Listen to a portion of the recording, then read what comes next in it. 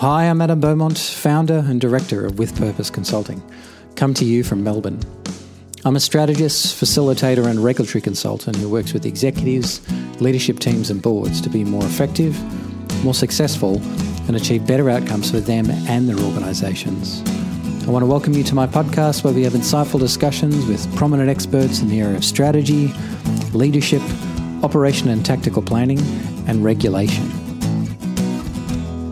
I think perhaps one of the worst feelings you can have as a leader is in the moment when you entertain the idea that there might be corruption inside your organisation. The Hayne Royal Commission into banking misconduct revealed many instances of systematic corruption, from employees setting up fraudulent loans to opening children's accounts to meet targets for bonuses. Commissioner Hayne recommended that organisations assess their culture and their governance arrangements, reflecting that the tone is set from the top, but that also must be echoed from the bottom and reinforced at every level of management. Philosopher Emily Rorty wrote about corruption in her 1998 essay, which started, "Nothing is more natural than sliding down the slippery slope to corruption, and from there to the hardened heart that allows people to re-describe their wrongdoing so that they can accept it as reasonable and confirm it as justified." In this podcast, we want to talk about corruption and organisational culture. Is culture really a soft skill, or is organisational culture, when aligned with good governance, actually at the very heart of defence against corruption? To help us in this conversation, I'm joined by Cheryl Battergold. Cheryl is the chair of the Victorian Land Registry Service, the CRC for Water Sensitive Cities, the former chair of EPA Victoria and Melbourne Water. I've known Cheryl for many years, and her focus on culture and empowerment has fundamentally changed me as a person, a leader and a professional. She's a public service medal holder, has extensive experience in driving change in organisational culture. So Cheryl, thank you for taking the time to chat to me. A pleasure. It's a real pleasure to be with you on the podcast. Cheryl, so organisational culture, why is this important? Why should people care about the culture of their organisation? I think the first thing I would say is that you've got to think about what the definition of organisational culture is. And some actually talk about it as the way we do things around here, when actually it's the system of doing things, the created norms within an organisation. Often there will be quite explicit messages about culture and behaviour on the walls that in kitchens and other places in organisations, but it's the implicit messages that we send out around the values and behaviours, not those statements on the walls. And why is it important? I've said over the years, I learnt a lot about culture when I was working with Professor Rob Skinner at Melbourne Water. He was the managing director and I was the chair. And when we started talking about why culture matters in an organisation, it was like someone switched a light on for me. And I coined a phrase which is culture is the currency delivery. And I've used that phrase over the last 15 years because that is why culture is important. I fundamentally believe that you need to have more than just adequate resources, money and assets and people to support the success of an organisation. You actually need a good culture in the organisation. And another way of thinking about it is that high-performing organisations have a high-performing culture. I do not believe that you can have a high-performing organisation without a high-performing culture. And if you define high-performing as some of the behaviours that Hayne identified in the Banking Royal Commission, then clearly they were not high-performing. There were victims in that high performance. I'm talking about organisations that run really well, that perform well, where people feel that they can be the best that they can be. And to me, then they give off everything. That contrast between what's written on the walls, as you put it, versus what's actually felt or normalised, how have you seen that play out? You know, reflecting on the Royal Commission, like, have you seen examples of organisations that purport to work at a certain way, but in reality don't actually work that way? Look, I imagine that in every one of the financial institutions that Hayne investigated in the Royal Commission, somewhere in each one of those organisations there was a statement about values, behaviours, and ethics as well. And clearly what happened is that was one thing. That was a process where, probably during induction, the values were discussed, the behaviours were discussed, how we expect you to behave. And yet what fundamentally undermined that is the pressures that individuals were under to bring in certain financial performances, and you described them before, opening children's bank accounts, clearly corrupt and fraudulent. I often think about fraud and corruption in similar ways, although they are different.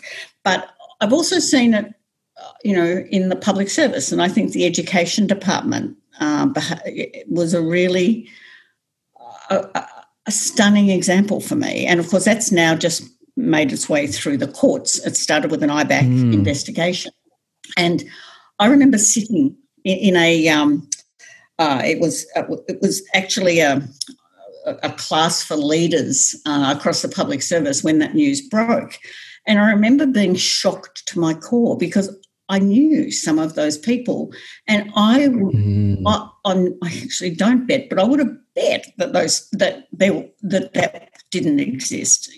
These are people I knew, and so that then started to undermine my confidence in what is around me as well. So for those that aren't familiar with that example, like what was the situation there? What happened at the Department of Education? So it was, in many ways, it was simple. Without mentioning names, it was contracts that were being let to family members. It was also arrangements with principals around the quarantine of certain money. They were really, and it started in a way that, was small and grew to something that was really significant in terms of the charges that were ultimately laid. And so, for me, and again, I would bet anything that the Department of Education has, let's face it, has fantastic people working in it, and also would have very clearly stated values and behaviours, what we expect around here. But it was undermined. And once that undermining starts, it doesn't usually finish with one person. It starts to undermine, a part of an organisation, a unit, and then potentially greater than that. So in that example, you knew those people, so you would have known what they were like and their personality or some sense of their them as a person. How does individuals' practices roll up to affect the culture of a whole organisation? Like how could you see that slippery slope, as Emily Rorty talked about, playing out? I actually think it's a really good sort of example of Emily Rorty. So Emily Rorty, clearly, a philosopher, and at Harvard, Boston University and Tufts, and she wrote this essay in 1998 called How to Harden Your Heart, 6 Easy Ways to Become Corrupt. And so she talks about it as a slippery slope, and you quoted her at the outset of the interview. And how that works is really interesting, and you could see in measurement and tools, measurement of culture and tools that you would use,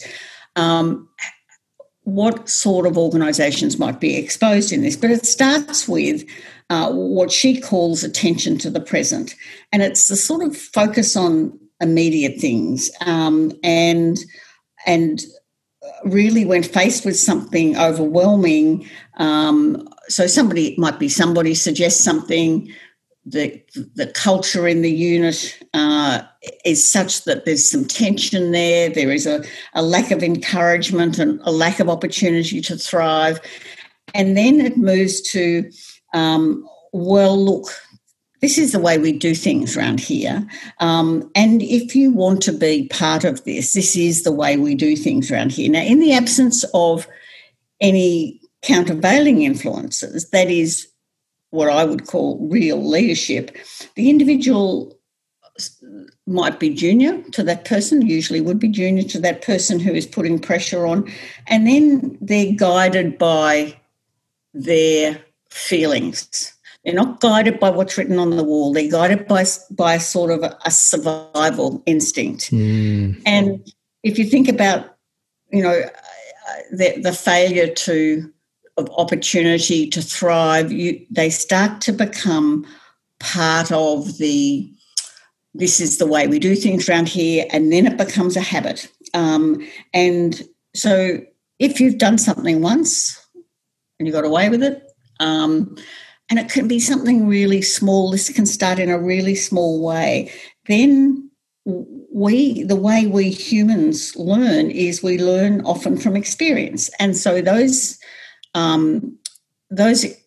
that fraud or corruption becomes ingrained, and it can embolden the individuals to make it a larger fraud or corruption. And then, of course, the peer group around, this suddenly can become a peer group that is, they're doing well. They're often lauded in the organisation for doing well. They might be meeting performance indicators. And so they're actually attracting others and maybe other units in the organisation who are watching those behaviours. So it becomes very normalised. Now, people mightn't exactly know what's happening, but they start to realise that if they want to be like them, this is how we've got to do it. So imitating the leader. And so the role model of that leader who is, let's face it, is leading astray, and the leader's behaviour is emulated. Now, I think we can see that in all sorts of ways that might not even be called fraud and corruption. But I'll give you the best example of, we go out on, I don't see this much anymore, but, you go out on a Friday night after work, you have a few drinks, you have more drinks, and it becomes a habit, and the people are imitating the leader of that group. And so there is some role modelling which has been created, and some behavioural cues, and if people want to fit in, they go out for drinks. Now, it's not fraud and corruption, but what I'm talking about is the norms that are created around behaviours that are unhelpful. And, and then it all, the last step in Rorty's journey in the slippery slide is really papering the cracks. So really what you do is you put your old self with those behaviours, those ethics that you had, in a little box. And in order to survive in that workplace, that's what you do. Now, that can be as simple as, poor language. It can be as simple as behavioural norms around the way we treat others, in terms of diversity, but it can also include fraud and corruption. And how much do you see the weight of culture in an organisation as capable of displacing people who you would have thought on first glance, oh, hang on, I know that person. I can't understand how they'd ever behave like that.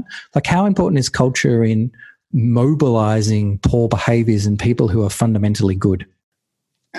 It is about creating a norm of a really good culture. Now, that, in my view, it starts with the leaders in the organisation, and not just putting the statements on the wall, but it is the way that they behave. It's the expectations they have of people who report to them, and it's the way they interact with everybody. And in particular, it would be the way that whistleblowers and those who are standing up to poor behaviour are being treated.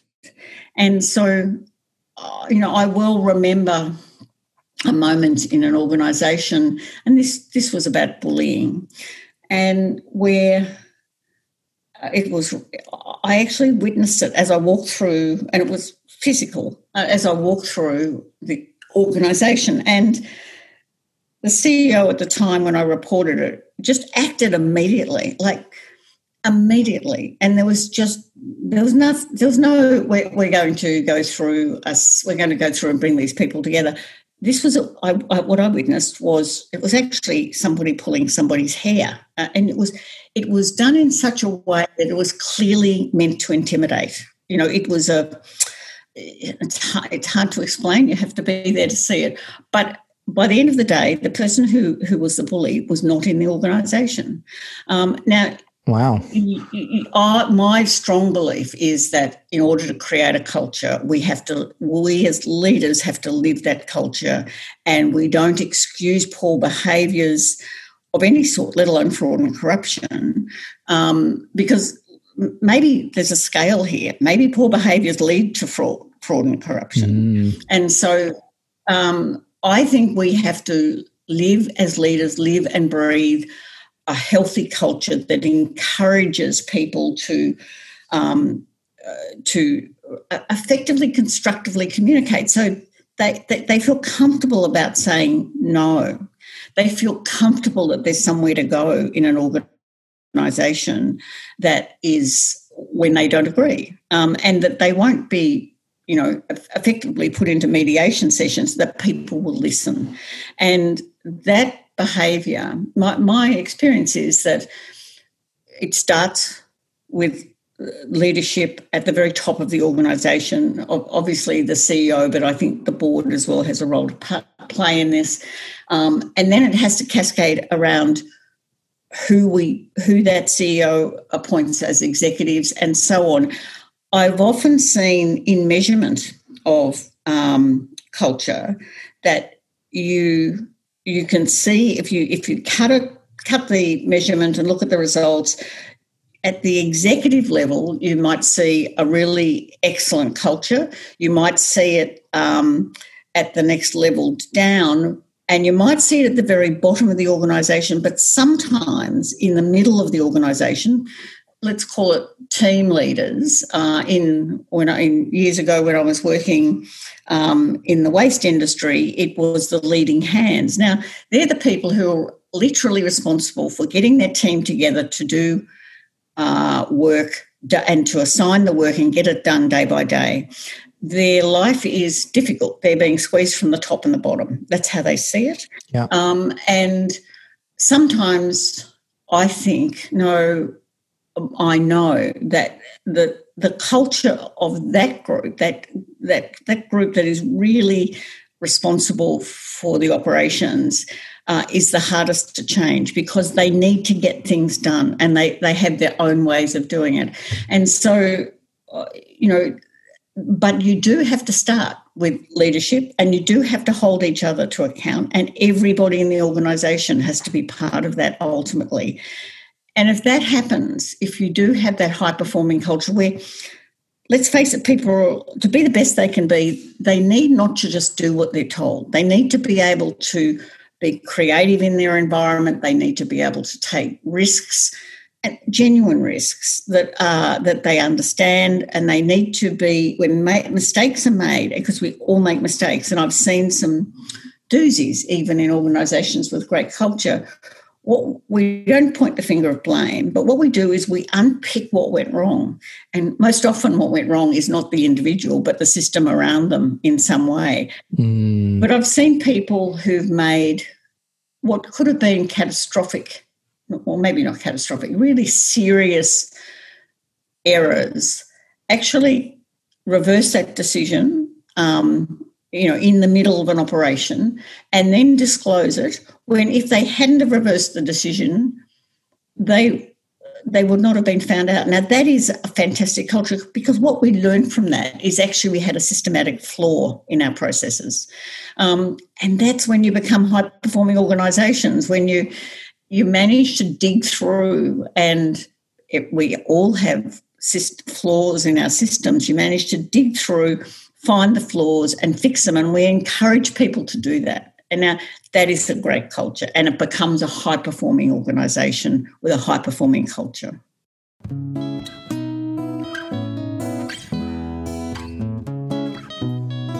This is Adam Beaumont, and you're listening to Conversations with Purpose. My guest today is Cheryl Battergold, former chair of EPA Victoria and Melbourne Water, and we're talking about culture as a defence against corruption. So the culture component that you talked about at the start was it's more than just how things are done. It's the system of how things have got done. And you talk a little bit about this downward gradient, if you like, into people who are seen as performers in the organisation or seen as setting the norms.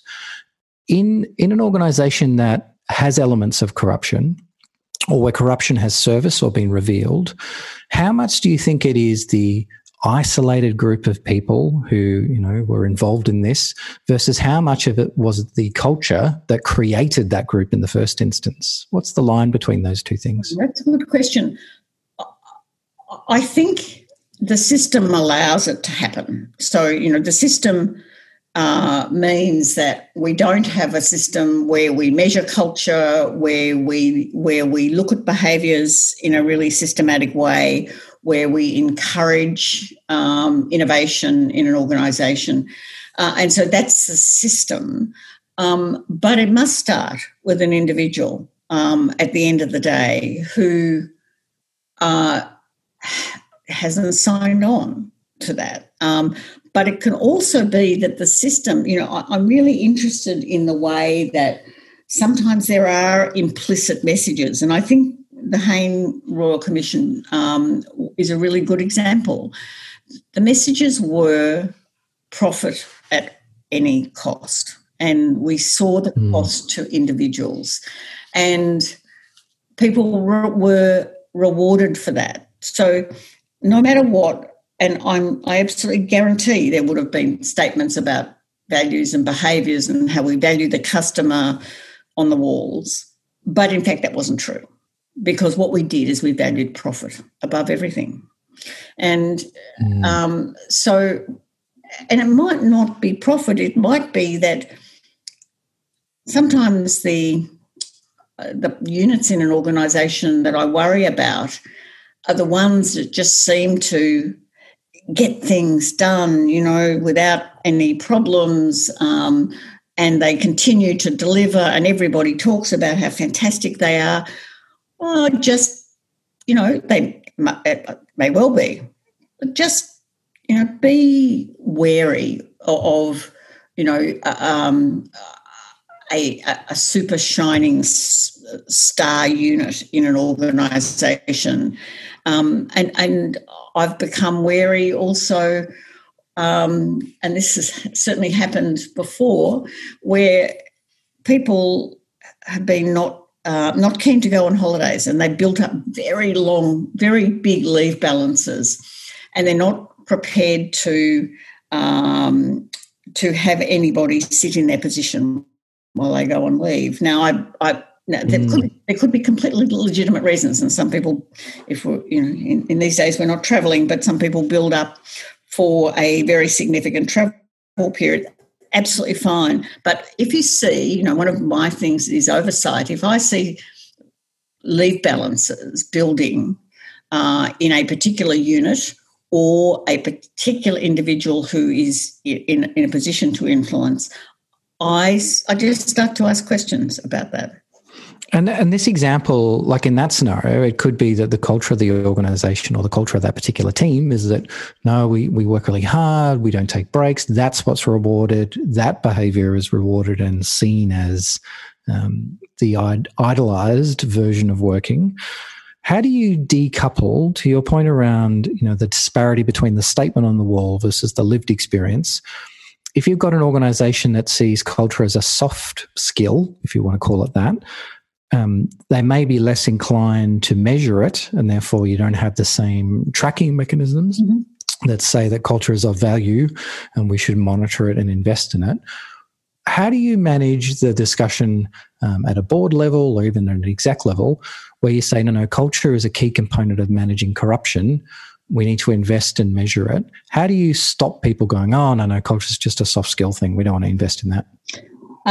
It's really interesting because all the years I have been presenting on my experience of culture in organisations, I've been constantly told, including on Twitter, interestingly, that culture is a soft skill. And I do wonder if people think I'm standing there as a woman and they're associating that behaviour with being a soft skill. And I think it's anything but let me say that I think that language around culture and soft skill has changed. And I think Hayne changed it. I think clearly the shock, and, we can still see waves occurring in organisations that that skated very close to the line and over it in Hayne today or last week in the newspapers. And so I think Hayne has put to bed that culture is a soft skill.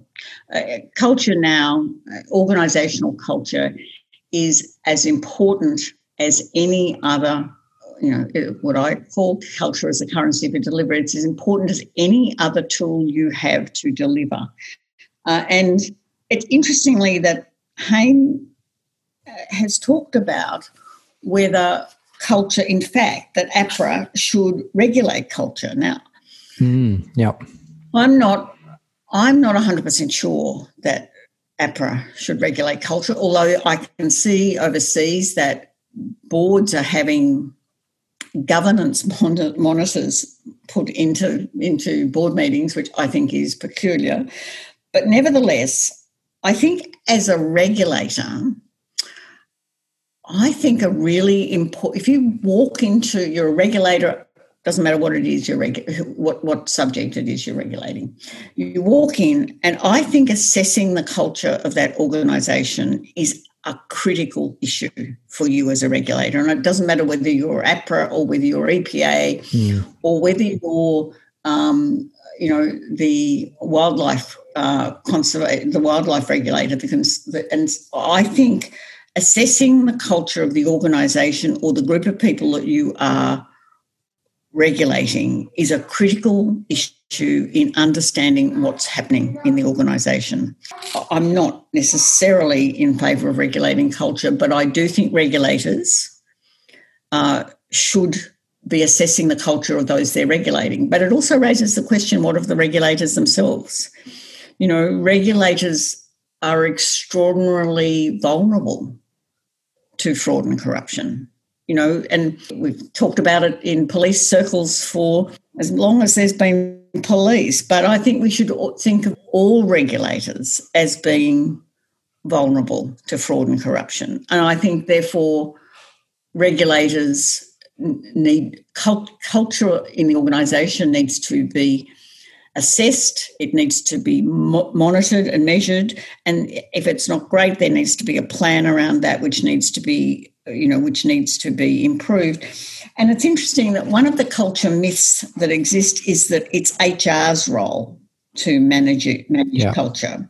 And actually I completely disagree. HR are fantastic in being able to deal with poor performers.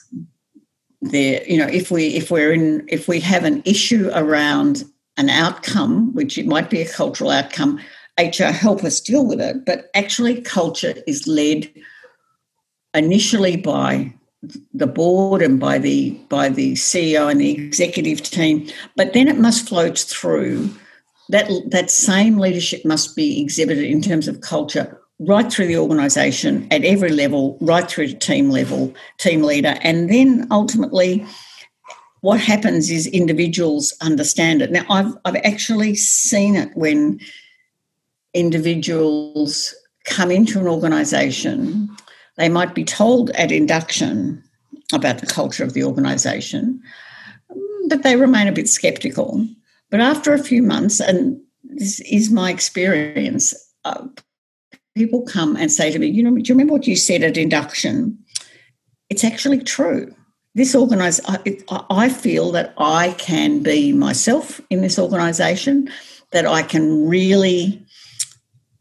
innovate and I can grow as an individual in this organisation. So that's the best part of a great culture. But the worst part, of course, is that it can be turned into fraud and corruption, and there is no doubt that regulators are vulnerable in that space. And so there is no question in my mind that regulators need to define the culture that they want.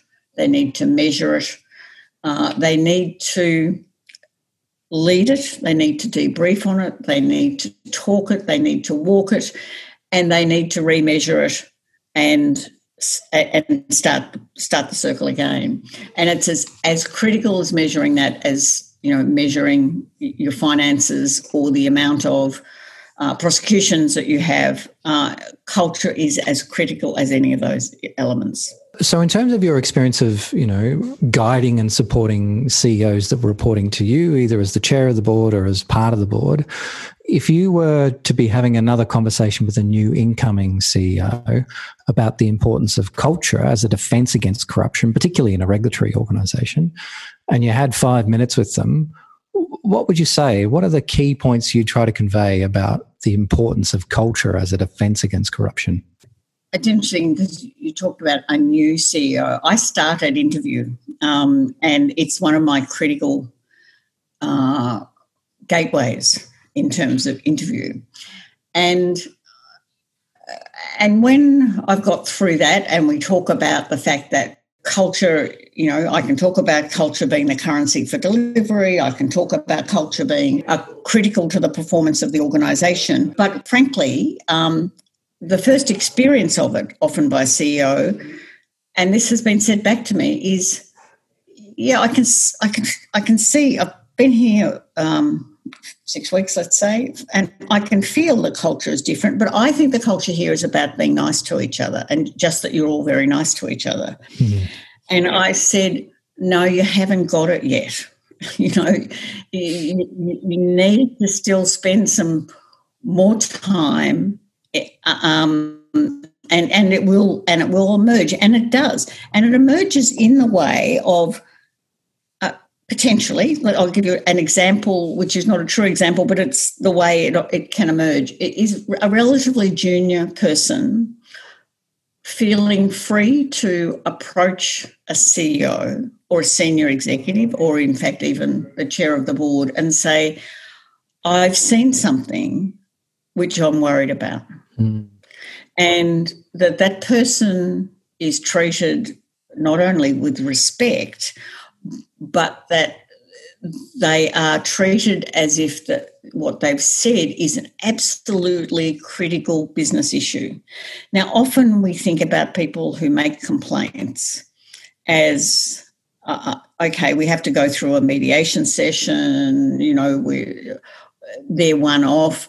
But, when you've been around a while and you hear somebody say that, and you get another bit of a sense of somebody else saying something which is not exactly the same, but, the hairs on the back of your neck start to go up, and you start to get a feel that something's not right. So what does that mean? It means that you have a culture where you're approachable as a senior leader, where you don't dismiss individuals' fears or observances.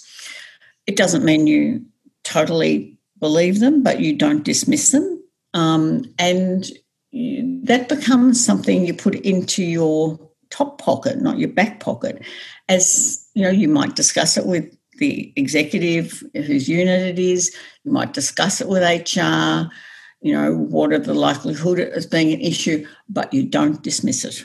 And so to me, that's the role of leadership in creating the culture. And it's then when that emerges that junior individual, they might not have the full story, but they've seen something which, 1 + 1 for them meant 2, but in fact it actually meant 5 in a different way.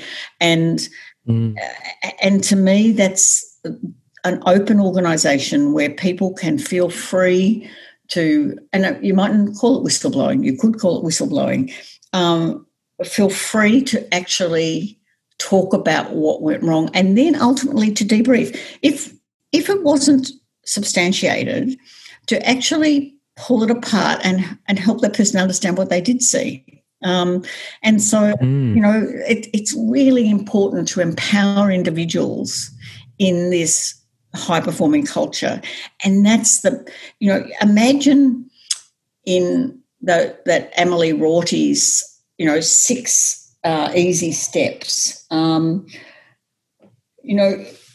If someone in the middle of there says, hang on a second, this doesn't feel right to me. And imagine it's an organisation where people are encouraged to speak to senior executives who are not sitting up on the umpteenth floor, which often doesn't happen anymore anyway, but, where they feel that they have permission. And that's the quickest thing that will stop fraud and corruption. Now, there's obviously some people are very clever in terms of fraud and corruption. They're doing it as individuals. They're hiding their tracks. But I'm talking about a systemic problem within a culture, not an individual acting alone here. One final question from me, Cheryl. Like if you, reflecting on your years of experience leading organizations and, with a view now of the importance of culture and driving performance and productivity, but also being, a key ingredient to creating a speak up culture where, as you said, a junior member of staff could say, hey, I saw this, not sure what it means. If you could do one thing different in your career, with respect to culture, what would you do differently? I think it's something I've contemplated because I've had trouble with the concept of culture being understood. And so when I've in more recent years, been talking about it as a part of a risk management system, I've had much more traction. So my example would be that there is a system in risk management called the 3 lines of defence. It's a really standard system. The first line of defence being management ownership, and so the management owns the risk and the risk control processes. Then oversight is the second line of defence, and that's the governance system that you put around it. And then assurance, like internal audit and things like that. Now, those 3 lines are the way I think of them as as linear. But instead, if you regarded them as triangles, you put them together in a pyramid and there's a big gap in the middle. And in that big gap, I call that culture. I call it organisational culture. It's where the values, ethics and integrity sit. And without that, that risk management system can fail, quite substantially fail. So the thing that I've learnt in my journey, my leadership journey around culture, is that I have to put it in terms that it's not a soft skill, that it's a hard business skill, and that understanding it as part of a risk management system, and that what I'm actually saying is that our risk management systems are deficient unless we consider culture. So, my absolute view is that culture is a defence against fraud and corruption, and it is at the heart of any risk management system. Yeah, so not only does it create the circumstances where people are more willing to call things out, to recognise mistakes, to learn from them, but it's core to that fundamental risk acumen, an early warning sign that people point out things that don't quite fit, aren't the way of working. And to your point, how you do the job is as important as what you deliver. Cheryl, thank you so much for your time. I think there's a lot to think through on this. I think we could have a much longer conversation, but I'm certainly walking away very clearly that culture is not a soft skill. It's something that you do need to define, do need to assess, monitor, manage, and lead out. Thanks again. Appreciate you, giving your time up to talk with me. Thanks, Adam. I enjoyed it very much. Take care.